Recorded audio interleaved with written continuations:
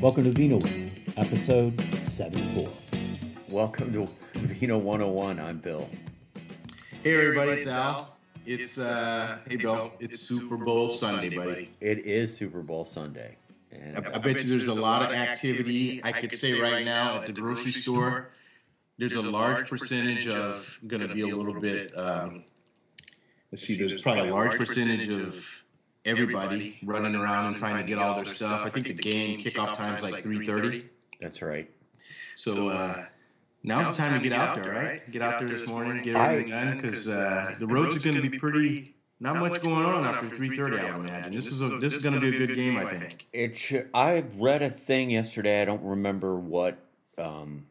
Probably in the Press Democrat, and it was probably an AP article. But I think the quants, so all the numbers people, say that this statistically, like, this is the closest game in Super Bowl history, like the matchup.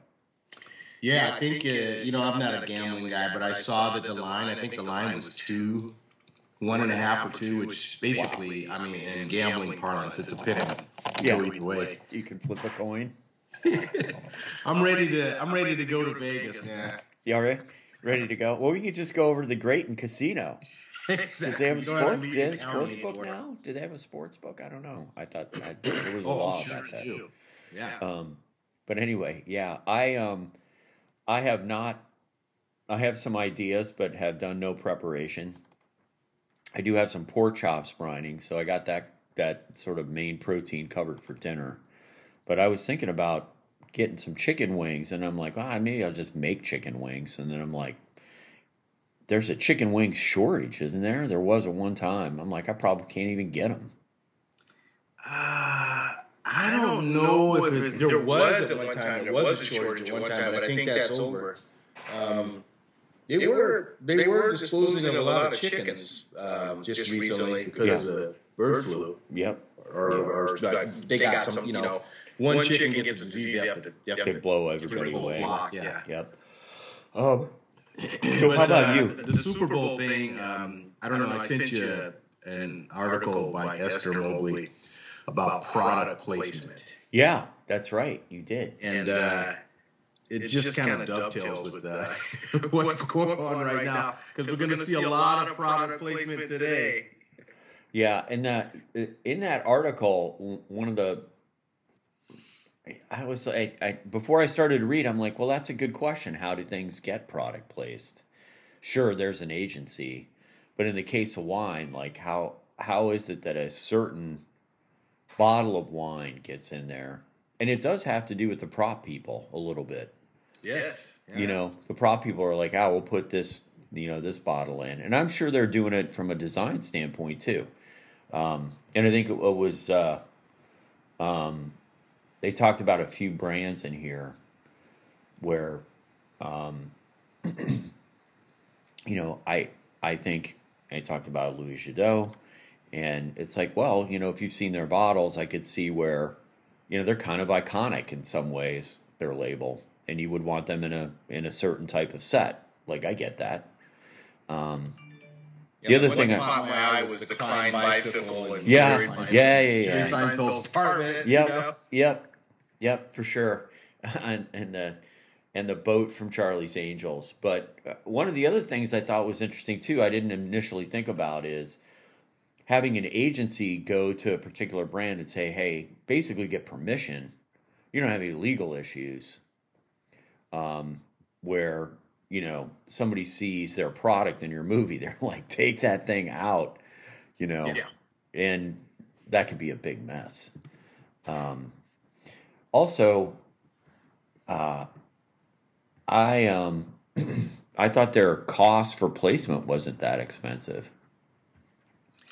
We're talking about this legacy. Cost doesn't seem like that much, but I'm always wondering, how do you?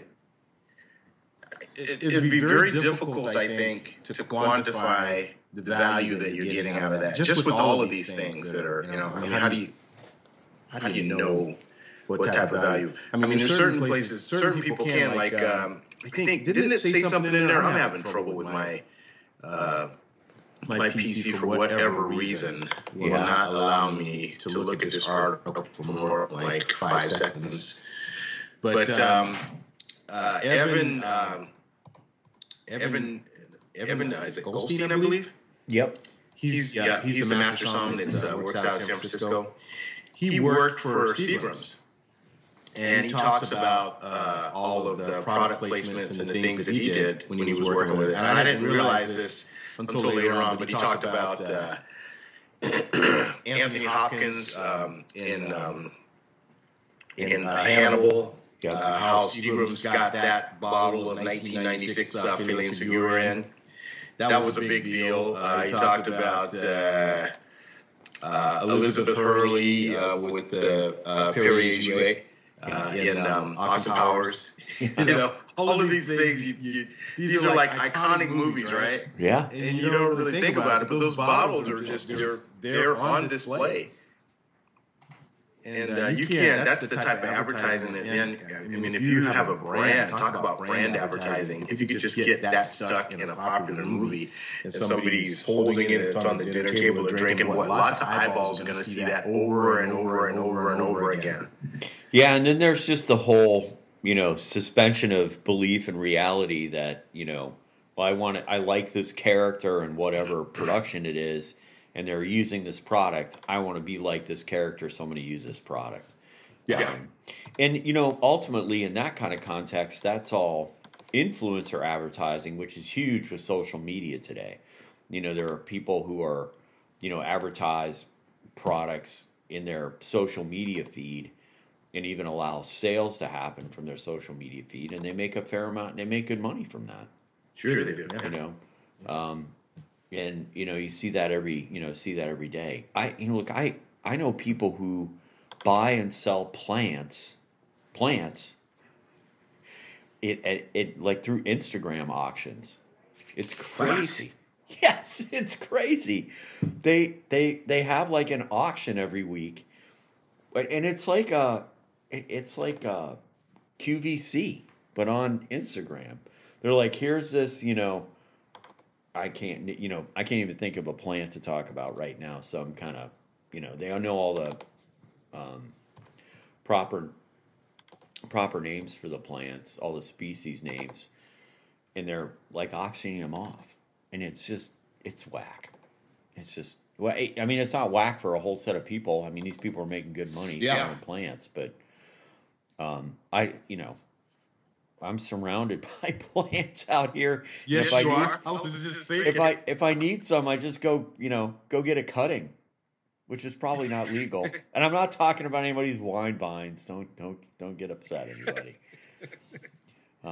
There's no shortage of plant material around your compound. Well, no, and then Luther Burbank had his experimental farm here in Sebastopol, so that's there. And then if you're at St. Stephen's Church, and they have a whole program around heirloom seeds. They have like an heirloom seed bank.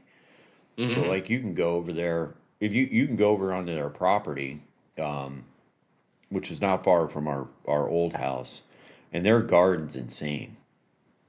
Their garden's it's crazy. I mean, the stuff everything looks beautiful, super healthy. They're just using a lot of I'll say old world farming techniques. A lot of compost, crop rotation, different kinds of organic fertilizer that they make. Which we can all make. It's just a lot of that skill's been lost. But their garden is.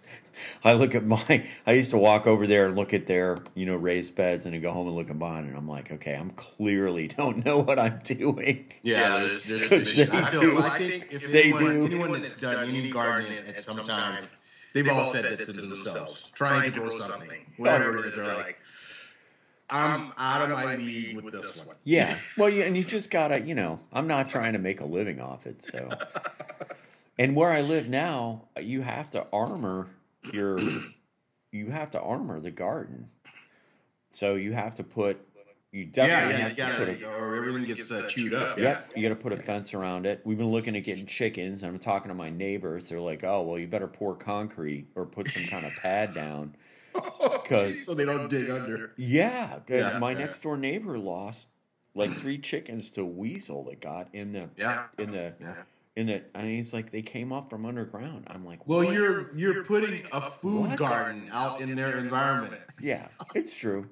It's true. But I'm just like, what? A weasel? What? Come on. Yeah. All the life. Well, hey, let me. I wanted to just. Go, We're getting a little bit far away from wine. That's for sure. I made a quick inference about Evan Goldstein, but in this article, it says, consider the scene of Hannibal in which Anthony Hopkins, Hannibal Lecter, a cannibal with refined taste, enjoys a bottle of 1996 Phelan Segura on a plane. The Bordeaux winery's then importer, Seagram, decided that was great publicity and gave the green light, said Evan Goldstein, who works at Seagram's. And at the time, he negotiated many product placement deals for the company's wine brand. Sure, the wine was being consumed by a deviant cannibal, but it was Anthony Hopkins, said Goldstein, who added that the goal of any appearance in a film is to make a wine look associative and aspirational. That pretty much, that's it right there. Oh, that's funny. It's like, this wine, I'm going to be drinking this wine because Anthony Hopkins drinks it. Yeah. And they did such a good job with the character Hannibal that, people still drink the wine. Yeah, it's incredible. So something that dovetails this with the Super Bowl, and we'll get to the Super Bowl selections because I got to ask you which team you're going to be picking. Did you see that the world's largest company is going to be providing the wine for the wine endorsement for the Super Bowl? Is that Gallo? Yeah, Gallo is the wine provider for the Super Bowl. Yes. Yeah, I'm not surprised. I've never had that wine. I have not had Barefoot Cabernet Sauvignon ever. I've never had it. So I don't know if that's good or bad or what that means, but that's the wine that I'm looking forward to checking out the commercials when you actually come see what's going on. Yeah. But, I have for sure had Barefoot Cab at some function I've been at some point in my life, and I just can't remember. I'm sure it was probably it's probably fine, like for most people. Yeah, I think that they can afford to pay for the ads. That's not going to be a problem. Did you see that Gallo just laid off a huge amount of their marketing department? Yeah. Well, they switched distributors, right? They closed their in-house distribution and are now using a company out of Texas called Republic National Distributing. Yeah. Yeah. So this is it's just one of those things where I think there's probably a little duplication going on. Yeah. One thing I did think was interesting that they were talking about in that article was they have a 68,000 square foot warehouse in the East Bay, I think in Hayward. Right. And, unclear on what they're going to do with that. I mean, that's pretty prime real estate over there to have that kind of space. I agree. It's kind of it's over off of Wakeman Road. Yeah, it's a big facility. But this is the thing that happens. What's happening in the wine world is that price went from $10 to like $20. It's so saturated, and the consumption in that zone, it's slowing down. And in general, people are drinking less wine. I mean, that's basically what's going on worldwide. Less wine is being consumed, but the same amount of wine is being made. So that's why we're starting to see all these different types of products that use wine, but they got bubbles in them or they're low calorie. Or that's part of it is to offset, because just basic table wine, it's harder to sell because there's less people drinking it. But the other day I drove up to Healdsburg, and I went to the facility that Gallo used to own, Clos du Bois. I don't know if you've ever been to Clos du Bois. I have. Yeah. Okay. Yeah. Well, that whole facility, if you've been there, you know it's massive. Huge. That entire facility has been mothballed. There's like 3 cars there. That's crazy. I think it's just the guys, maybe like a gardener or somebody to turn the water on every once in a while, but there's no production going on at all. And it's a huge property. I mean, they probably could make millions of cases of wine there. But it's done. They're not even using it.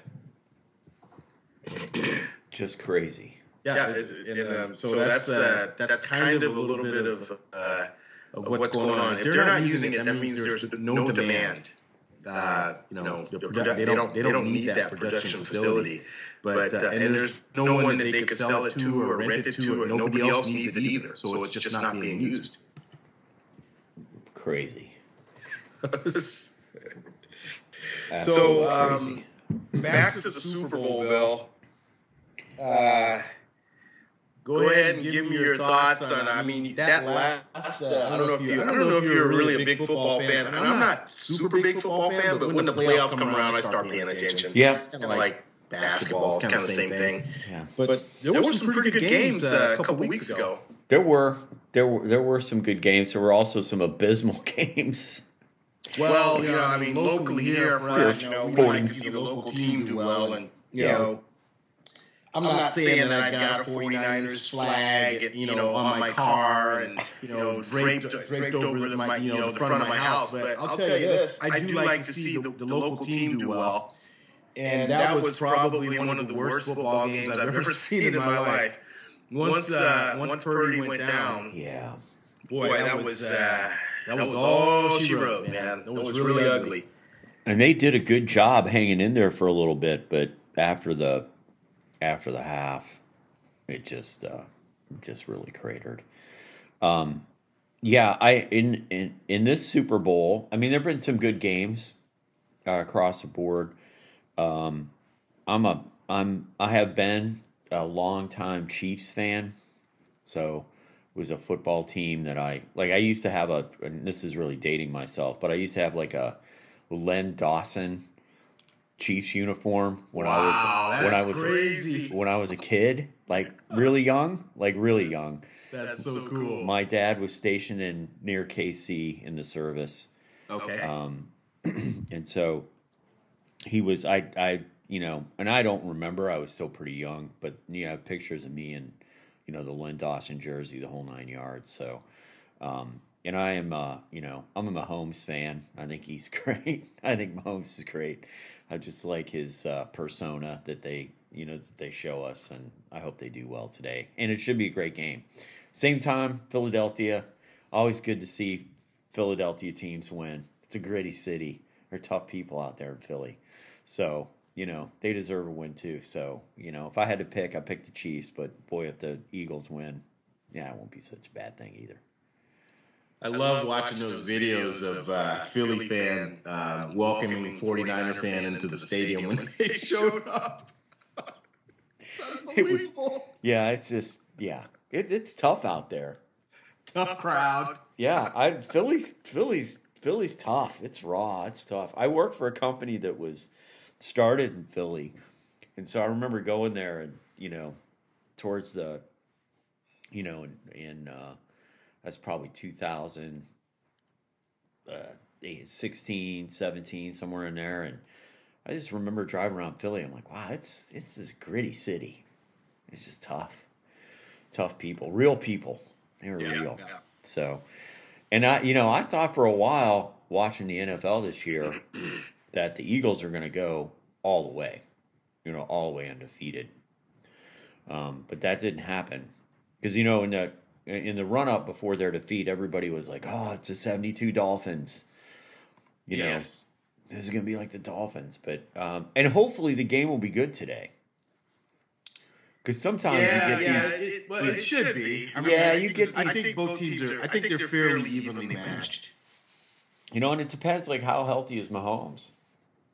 Yeah, the thing about modern science. Well, my take is I'm kind of in the Mahomes camp also, but most of the reason that I'm in the Mahomes camp is obviously he's just like this ridiculous talent as far as an athlete. I mean, the guy is he was basically running around on one leg. And he won that game on one leg. Yeah. Plus, he's got that attitude that you want, which is like, we're winning at all costs. Yeah. He reminds me a little bit of. He reminds me a little bit of Peyton Manning in that regard. We're going to do this, and then what he does is whenever you see him interviewed, he always deflects and he never talks about I, he talks about we. And that says a lot about a man when he says, we work hard, all our guys, he never talks about himself. But the one thing that I really like about him, he doesn't talk about himself because he doesn't need to. Have you seen his dad? No. Oh my God. No. Pat Senior. Look him up. I will. He was a pitcher in the major leagues. Oh. And his son doesn't have to say anything about himself because his dad says it all. He is such a braggart. Oh, that's great. But that's one of the reasons that I like Mahomes a lot is that it's not about, he's got the right attitude in terms of, it's not just about me. Yeah. I'm just playing a role on this team. Like, I can't do this. I can't do this by myself. Yeah. There is no I in team, right? Yeah, I'm pretty dead meat if that line isn't working. Yeah. Literally. But no, I'll check his dad out. That's pretty funny. I'd be, if your kid was that good, you'd be that big a bragger too. I guess. There's this one video where I saw him and they're interviewing him after the last game when they played Cincinnati, and he's got a cigar in his hand, and the interviewer says, "Hey, you're smoking a cigar?" He goes, "Oh yeah, I'm smoking that Burl." Joe Burrow always has a cigar at the end of the game, and he goes, "You smoking Burl?" He goes, "Yeah, I'm smoking that Burl." I gotta go watch that stuff. That's funny. Really that's so good. Yeah, that's so good. All right, so we should probably talk a little bit more about the wine world. Are you cooking anything for the Super Bowl? You gonna have any? Well, you know what? I got to tell you, I got probably hear a little bit of my voice. I got the grunge about a week ago. Creeping crud. And I'm back, but I haven't consumed any alcohol for probably like a week and a half. Well, that's good. Yeah, I guess. And I also took a break from coffee, so I've been, all the ices, right? Yeah. I haven't really done anything, but I did have this. I remember this from a couple of weeks ago. Can you see that? Poggio Scaletto. Yeah, it's a Chianti Classico. It's called Poggio Scalette. That's Scalette. And it's Chianti Classico. Poggio is Italian for hills, and Scalette is it's like ladders. That's a weight of ladders. So I guess it's named after the way that the vineyards are set up. I guess they look like they're laddered and they're terraced. So hence the name Poggio Scalette. The reason that I'm showing you this bottle is it kind of brings me back to when I first got into wine. This is a few years ago. Huh. But what it does is it gives you get the satisfaction of the fruit and the deliciousness of it, the sour cherry. You get all of that stuff. But what you don't get that you get these days in wine is you don't get a headache if you drink the whole bottle. And that's because it's 13% alcohol. which is very unusual. So this is a 2019 and it's 13% alcohol.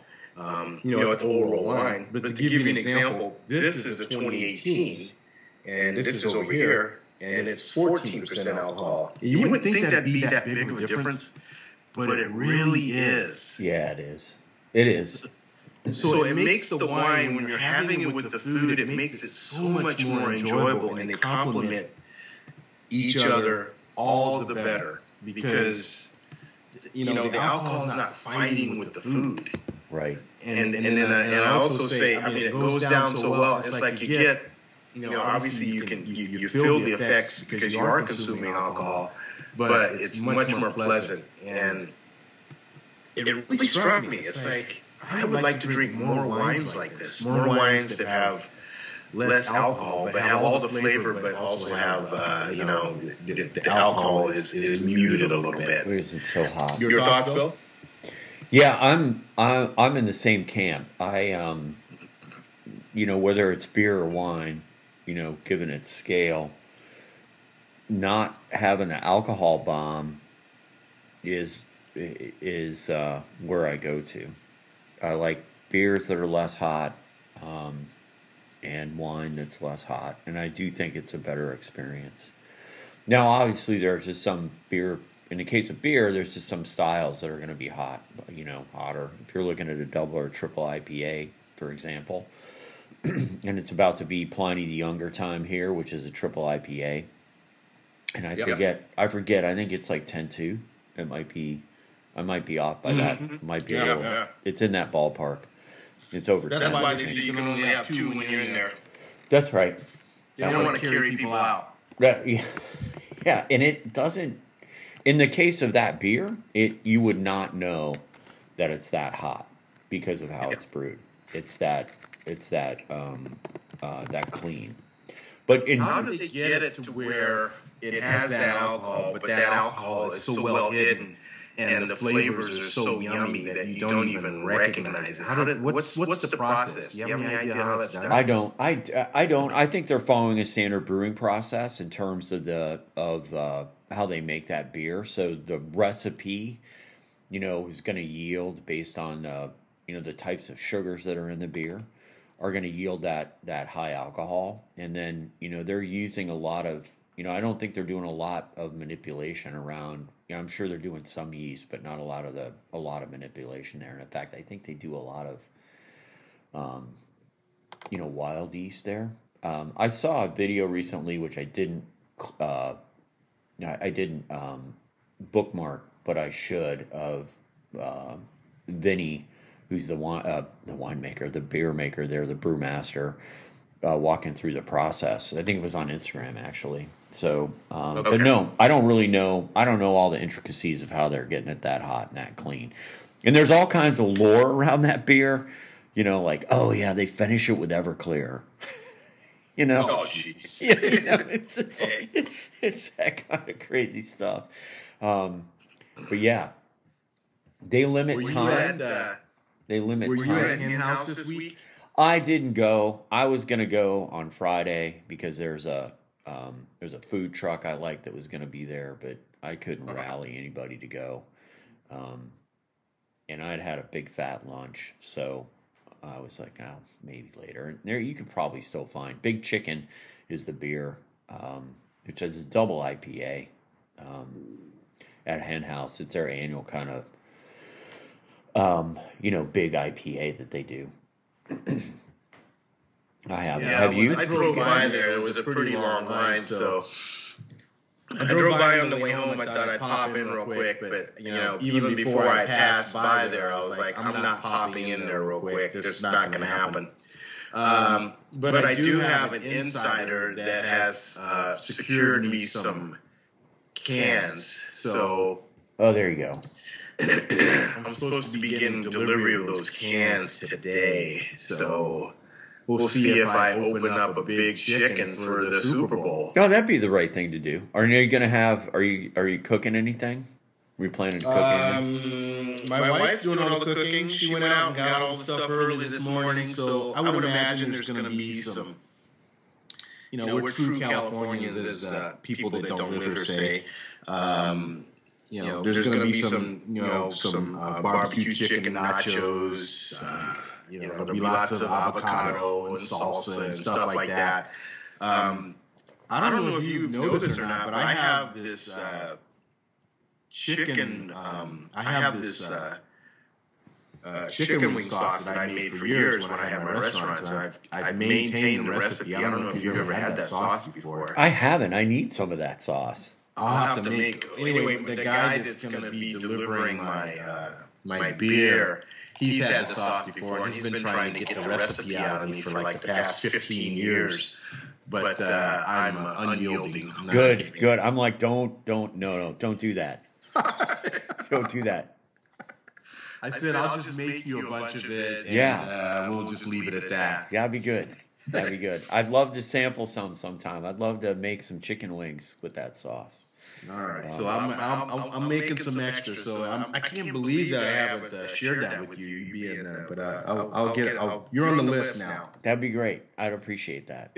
So I'd love to have some of those chicken wings. And is it a barbecue based sauce, or is it more like a red hot sauce? It's a red hot sauce. It's an original. I will tell you this, that I got the sauce from a guy that grew up in Buffalo. All right, I love it. I need it now. That's good. Yeah, let's have it. It's legit. Yeah, no, it's got to be good. So now we've done the chicken wing tour here in Sonoma County with my boys. Oh yeah. And we have decided that the Russian River Pub on the way to Guerneville on River Road has the best wings. Okay. And a fine runner-up, although they're not fried, but still really good, is the Russian River Brewing Company. Gotcha. So they do baked wings, but they're really solid. So that's what we found to be now there's also the chains, but I don't think there's Buffalo Wild Wings and those don't even count. If a real person from back east, if they walk into the kitchen and they don't see a deep fat fryer and the place purports to actually make chicken wings, it's a problem. They just leave. Yeah, it's a problem. It's a problem. But no, the Russian River Pub, if you haven't had them, try them. They're because I was thinking about chicken wings. Now I'm like, I'm just going to order them from the pub. We'll drive out there and get them. Here you go. Yeah. But other than that, we're not doing anything. There's a new pizza place in Windsor I wanted to try out, but we're not gonna make it happen. Which one is that? Once Sunday, it's called Pizzeria. Oh yeah, Leia Scalato is her name. Yep. Yeah. You been there? I haven't been there. I haven't been there, but she's making sourdough. It's a sourdough, right? Yeah. It's not a traditional, but it is more of a traditional with the. I don't even know what it is. I haven't had it yet, but I've heard a lot of good things about it. Yeah. Have you had Psychic Pie here in town? Psychic? That's in. Where's that? Sebastopol? It is in Sebastopol, and you know where Hole in the Wall? Yeah. I haven't been there yet. Where that they Subway do it is? up in the squares and cut it up that way. It's great. I was in Sebastopol yesterday, and I almost gave you a call. I was in Sebastopol yesterday, but I was there. I was a man on a mission. I was just going to the bakery.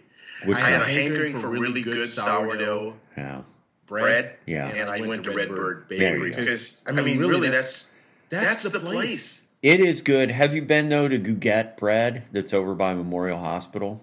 Yeah, Gouguette's the best, but those goofy hours. I know they are definitely. But there's lines. I was there on Friday at 1:26.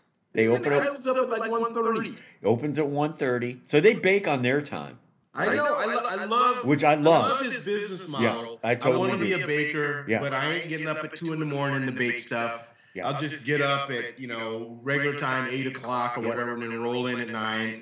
I get it. Yeah, there was a line at 1:26 from their door all the way to the end of that building, and a little bit around the corner. People lined up.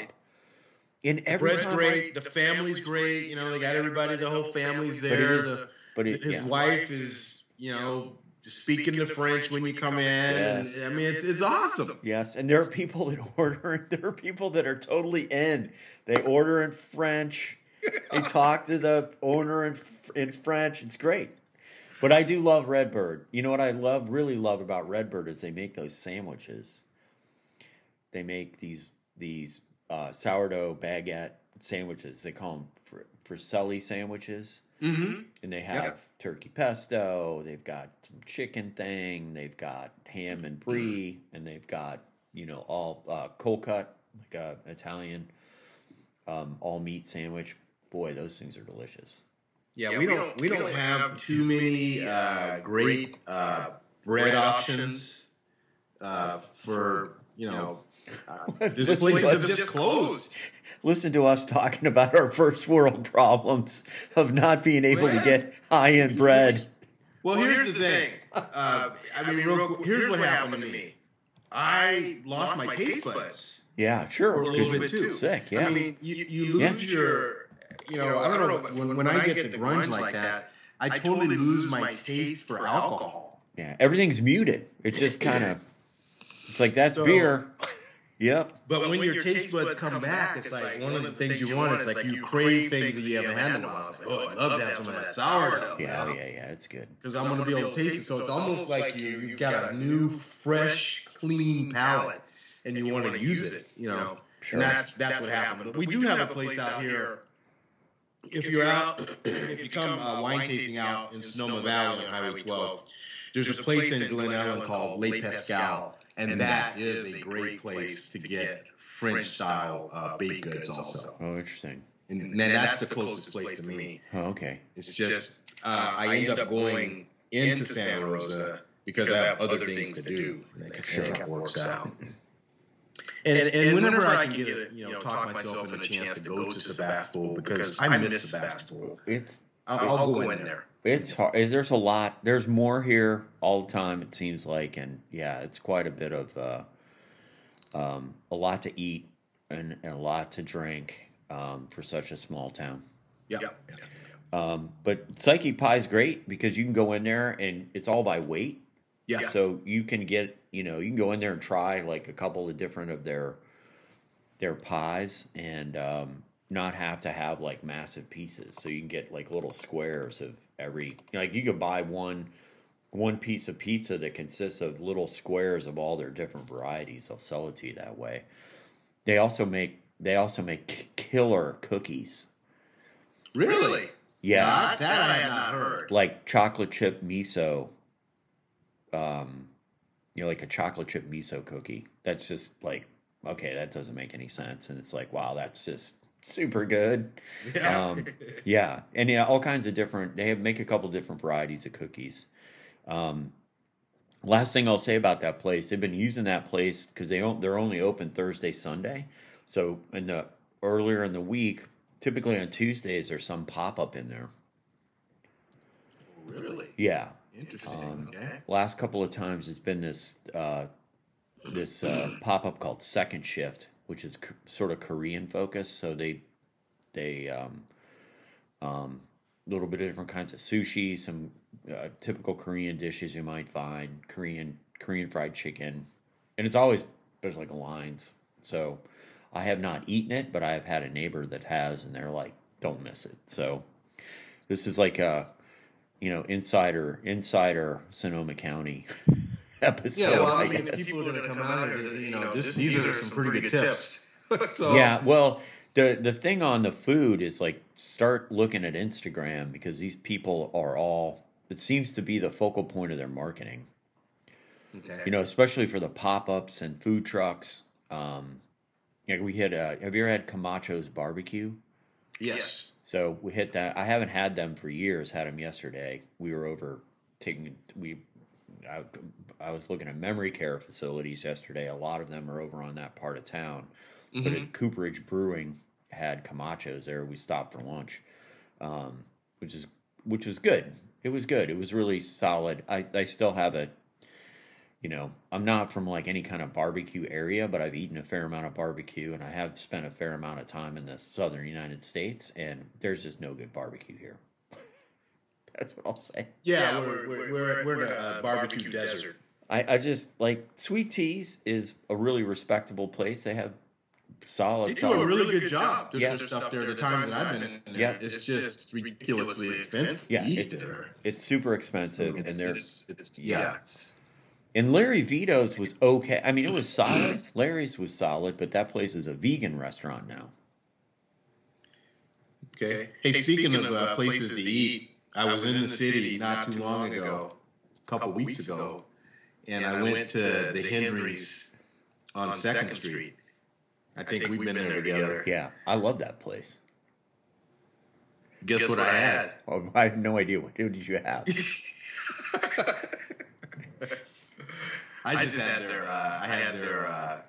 their kung pao, the kung pao chicken. The chicken, with all the peppers and Yeah, it's so good. It's so good. All their stuff is good, and he has. man. I mean, I was with the company vehicle, but boy, if I wasn't, I would have definitely had a beer with that one. Exactly. Holy smokes. Eat one. Yeah, they have sausage. They have dishes with sausage in them. And so it's Chinese sausage from northern China, which is the first time that somebody that introduced me to that restaurant, it's like, you need to have this dish. So I like that place because there's dishes on their menu that you don't often, like it isn't all what I'll say American Chinese in terms of like what you might get at Panda Express. Sure, you can get Kung Pao chicken, but it'll be some of the best Kung Pao chicken you've had. It's delicious. Yeah, And it'll set your mouth on fire. But you can get like these salami dishes. Just, it's good. I don't know, it's good. Henry's Hunan is the restaurant we're talking about, and there's a couple of them around. There's a couple of them in. yeah. There's one on Mission too. Yep. And I think there's one over by North. It's kind of financial district. It's off of. No, that one closed. You're talking about the one that was on Sacramento. Oh, it did it? Oh, that's Yeah, a it bummer. closed. It never opened up. It closed because of the pandemic. That's a huge. Because I mean, we talked about this on the show before. There's no people downtown. No. You know, I was Right. I was in our office about 3 weeks ago or 2 weeks ago, and it's like we went out after work, you know, for some appetizers for happy hour, and it was we went to Pabu, which is like right down in the financial district. It's a izakawa, so Japanese bar with appetizers. And it was at 4:30, 4:45. We had to wait to get a place to sit, and it was busy. It was busy. And then That's good to hear. an hour later, when we were leaving, so it's like closer to 6:30. Like people were coming in for dinner, and there were big parties. There was like a 12 top that came in. They have a room for that kind of stuff. And then as I was walking back to get my car, Schroeder's, which is a German restaurant, that place was packed. There was a line out the door. There wasn't any place at the bar. And then across the street is the Royal Exchange, which is a British kind of pub bar. That place is going off too. So I've been going into the city for about consistently, obviously, since the pandemic ended, quote unquote. And I've noticed each time I've gone in, things seem to be a little bit more vibrant. That's good. That's good news. You think it's people that are there like you're getting some work done, and then before you take off and head back to the suburbs, you're going to stop off and have a bite to eat, get refreshed. Is that what it is? Or Yeah. Also, people coming in from the East Bay or wherever. I think it's South work. Bay. I think it's, people have to, there are a lot of businesses that are, hey, you have to come back to the office. And I've noticed, so we have a WeWork office, the company I work in, that's in the Embarcadero. And I've noticed that there were vacant big offices in the WeWork. So when I'm saying big, like 20 people in a big room with desks, they've been vacant since the pandemic kicked off. This last time I went in, so probably end of January-ish, they were all back in the office. Like it must have been after the first of the year. But there's 20 people in there. And the WeWork, and the amount of people that are in the WeWork, it used to be a ghost town. Now, not anymore. It's busy. So I just think people are having to come back to the office, and if you're in any business, as a business owner or leader, you're just really getting to the conclusion that the more it's good to have your teams working together face to face. Yeah. You just can't replace that. You can't replace that connective tissue of, hey, Bill and Sarah and Sophie and Thomas, can you get in this room? We're going to talk about, you got 5 minutes, I need to talk to you about this thing. And just like work through a problem. Yeah, it's not the same with Zooming. Yeah, well, with Zooming, it's like deficiency there. Yeah, you got to schedule a meeting, put the agenda together, and it's like, you don't need an agenda for half this stuff. Yeah. It's just like, we need to make this decision. Anyway, I'm prattling on about work, but I have noticed in the city for the last 6 months a definite increase of more and more people. Like even the Embarcadero shops feel more vibrant, like just more traffic, more people around. Well, that's good news for the mayor because the mayor's on the hot seat. Well, she's out putting out fires. Rightly so. I mean, if you have, I don't know, have you been down to Mid-Market lately? Like down like by Civic Center? It's grim. Really? Yeah, it's grim. Yeah. I mean, the people, a lot more homeless people out, clear evidence of, public drug use, sales, all of that stuff going on. And just, dirty trash blowing around. It's not a good look. And it doesn't feel safe. Like, I definitely wouldn't want to be rolling. Tout yourself as a tourist destination. No. That's not a good look. And, the Tenderloin's not that far away from Union Square. In Union Square, just before Christmas, I was in the city for an overnight for some meetings. And I went to Union Square. I always like to go, take a look at the Christmas tree, and they have the skaters. Businesses are all decorated. I never saw so many San Francisco police in my life. There were 2 to 3 on every corner of Union Square. They had a mobile command post set up. They had people rolling around in those little ATVs. I mean, there were a ton of police. And of course, the Apple store has been hit where, people rolled in and just scooped stuff up. Yeah. There's videos of this. People, the store employees are just like backing away. So it's a problem. There's definitely a massive petty crime problem. And then the drug problem is you get down to Mid-Market towards the Civic Center.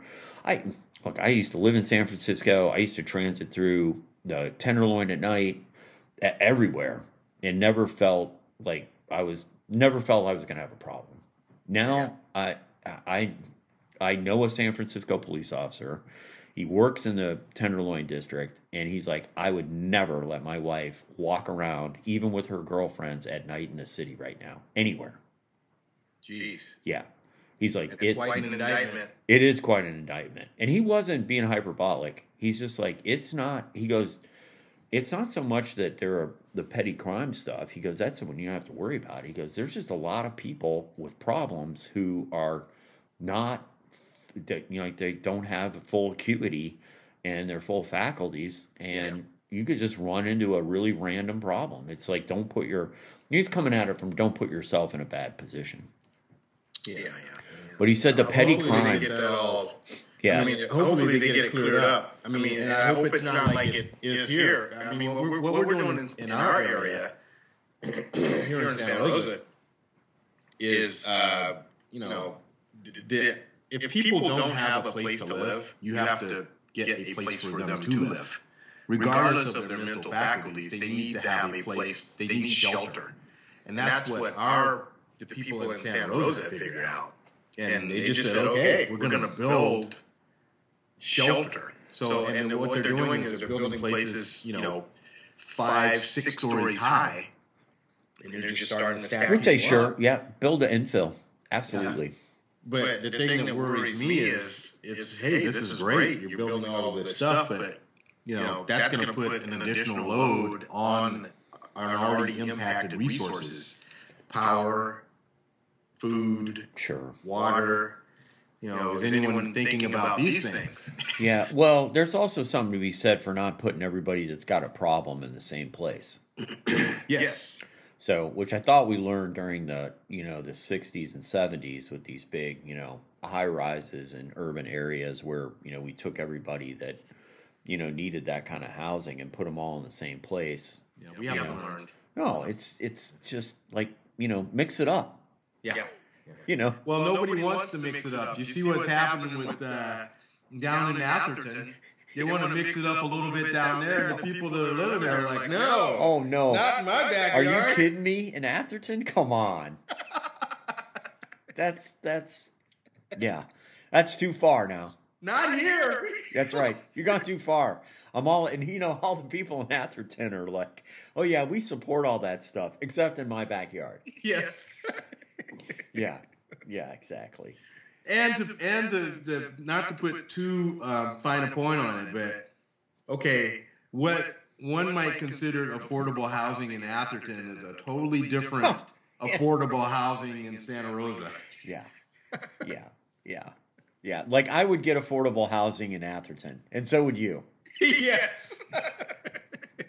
That's right. I'd be homeless. Even I'd be considered homeless in Atherton. It's all relative. Yeah, that's right. I don't have a Bugatti, so I got a problem. You poor soul.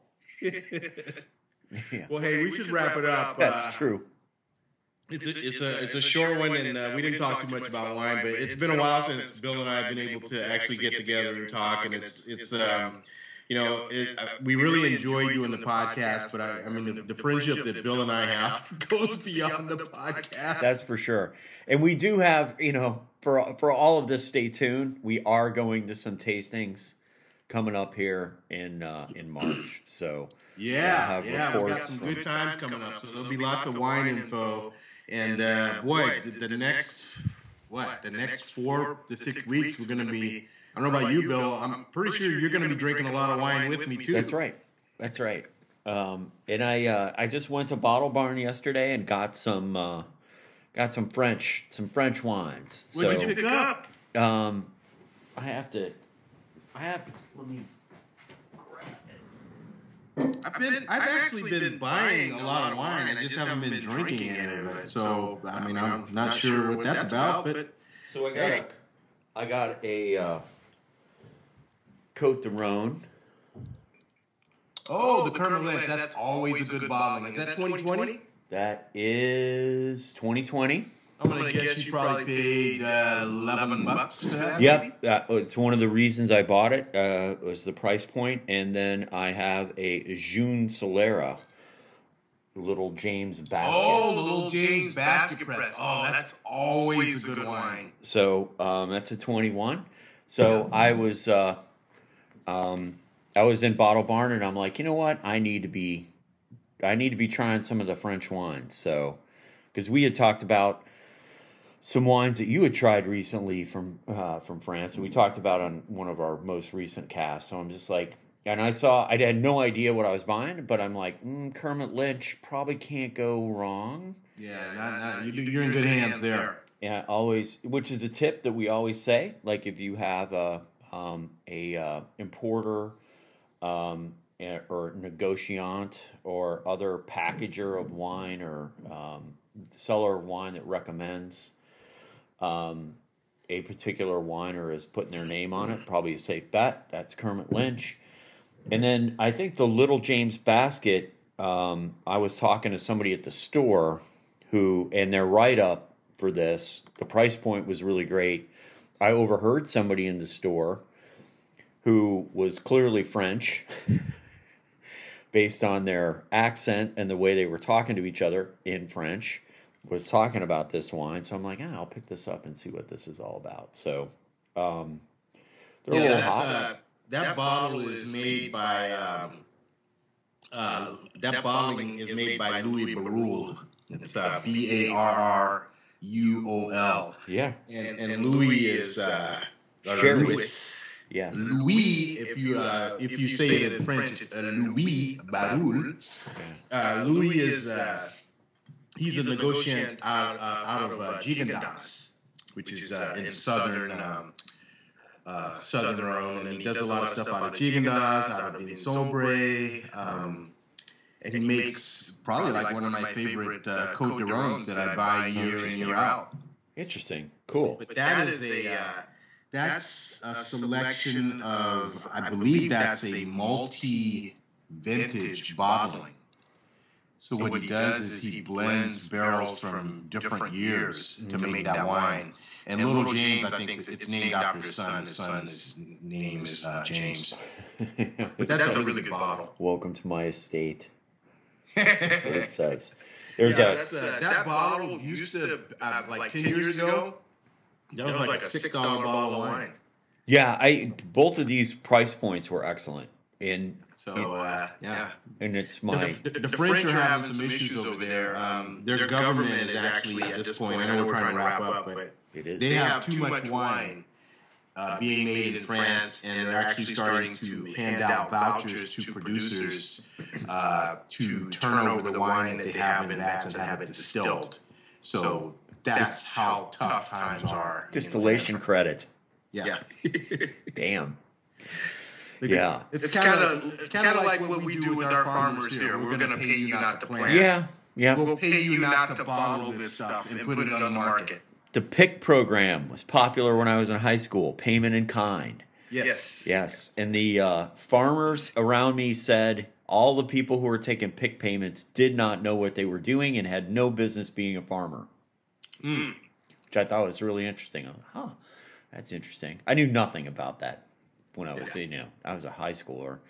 But yeah, what they were basically saying is you were not a good operational business. Because if you were, you wouldn't be in trouble. That's what they even of course these dairy farmers, right? So and it doesn't give any credence to the whole idea of supply and demand at all, does it? Oh no, because I get paid by the government for my milk. And hey, you know what? There's still probably buildings that are filled with that government cheese. Oh, yeah, butter. 40% of the butter we made went to the government. Might have even been 60%. Yeah. I mean, you could just shave off that 1-inch layer of mold and repackage it. Right? Like what are they doing with that stuff? They were paying the business not only to make it, but they're also getting payment to store it. Yeah, you had to store it somewhere. Because we had huge cold storage, so it was all just. They made so much of it, you couldn't give it away. They were trying to give it away, but I mean, there wasn't enough people that wanted to take it. It was crazy. It was crazy. That's supply and demand in a nutshell, right there. Indeed, it is.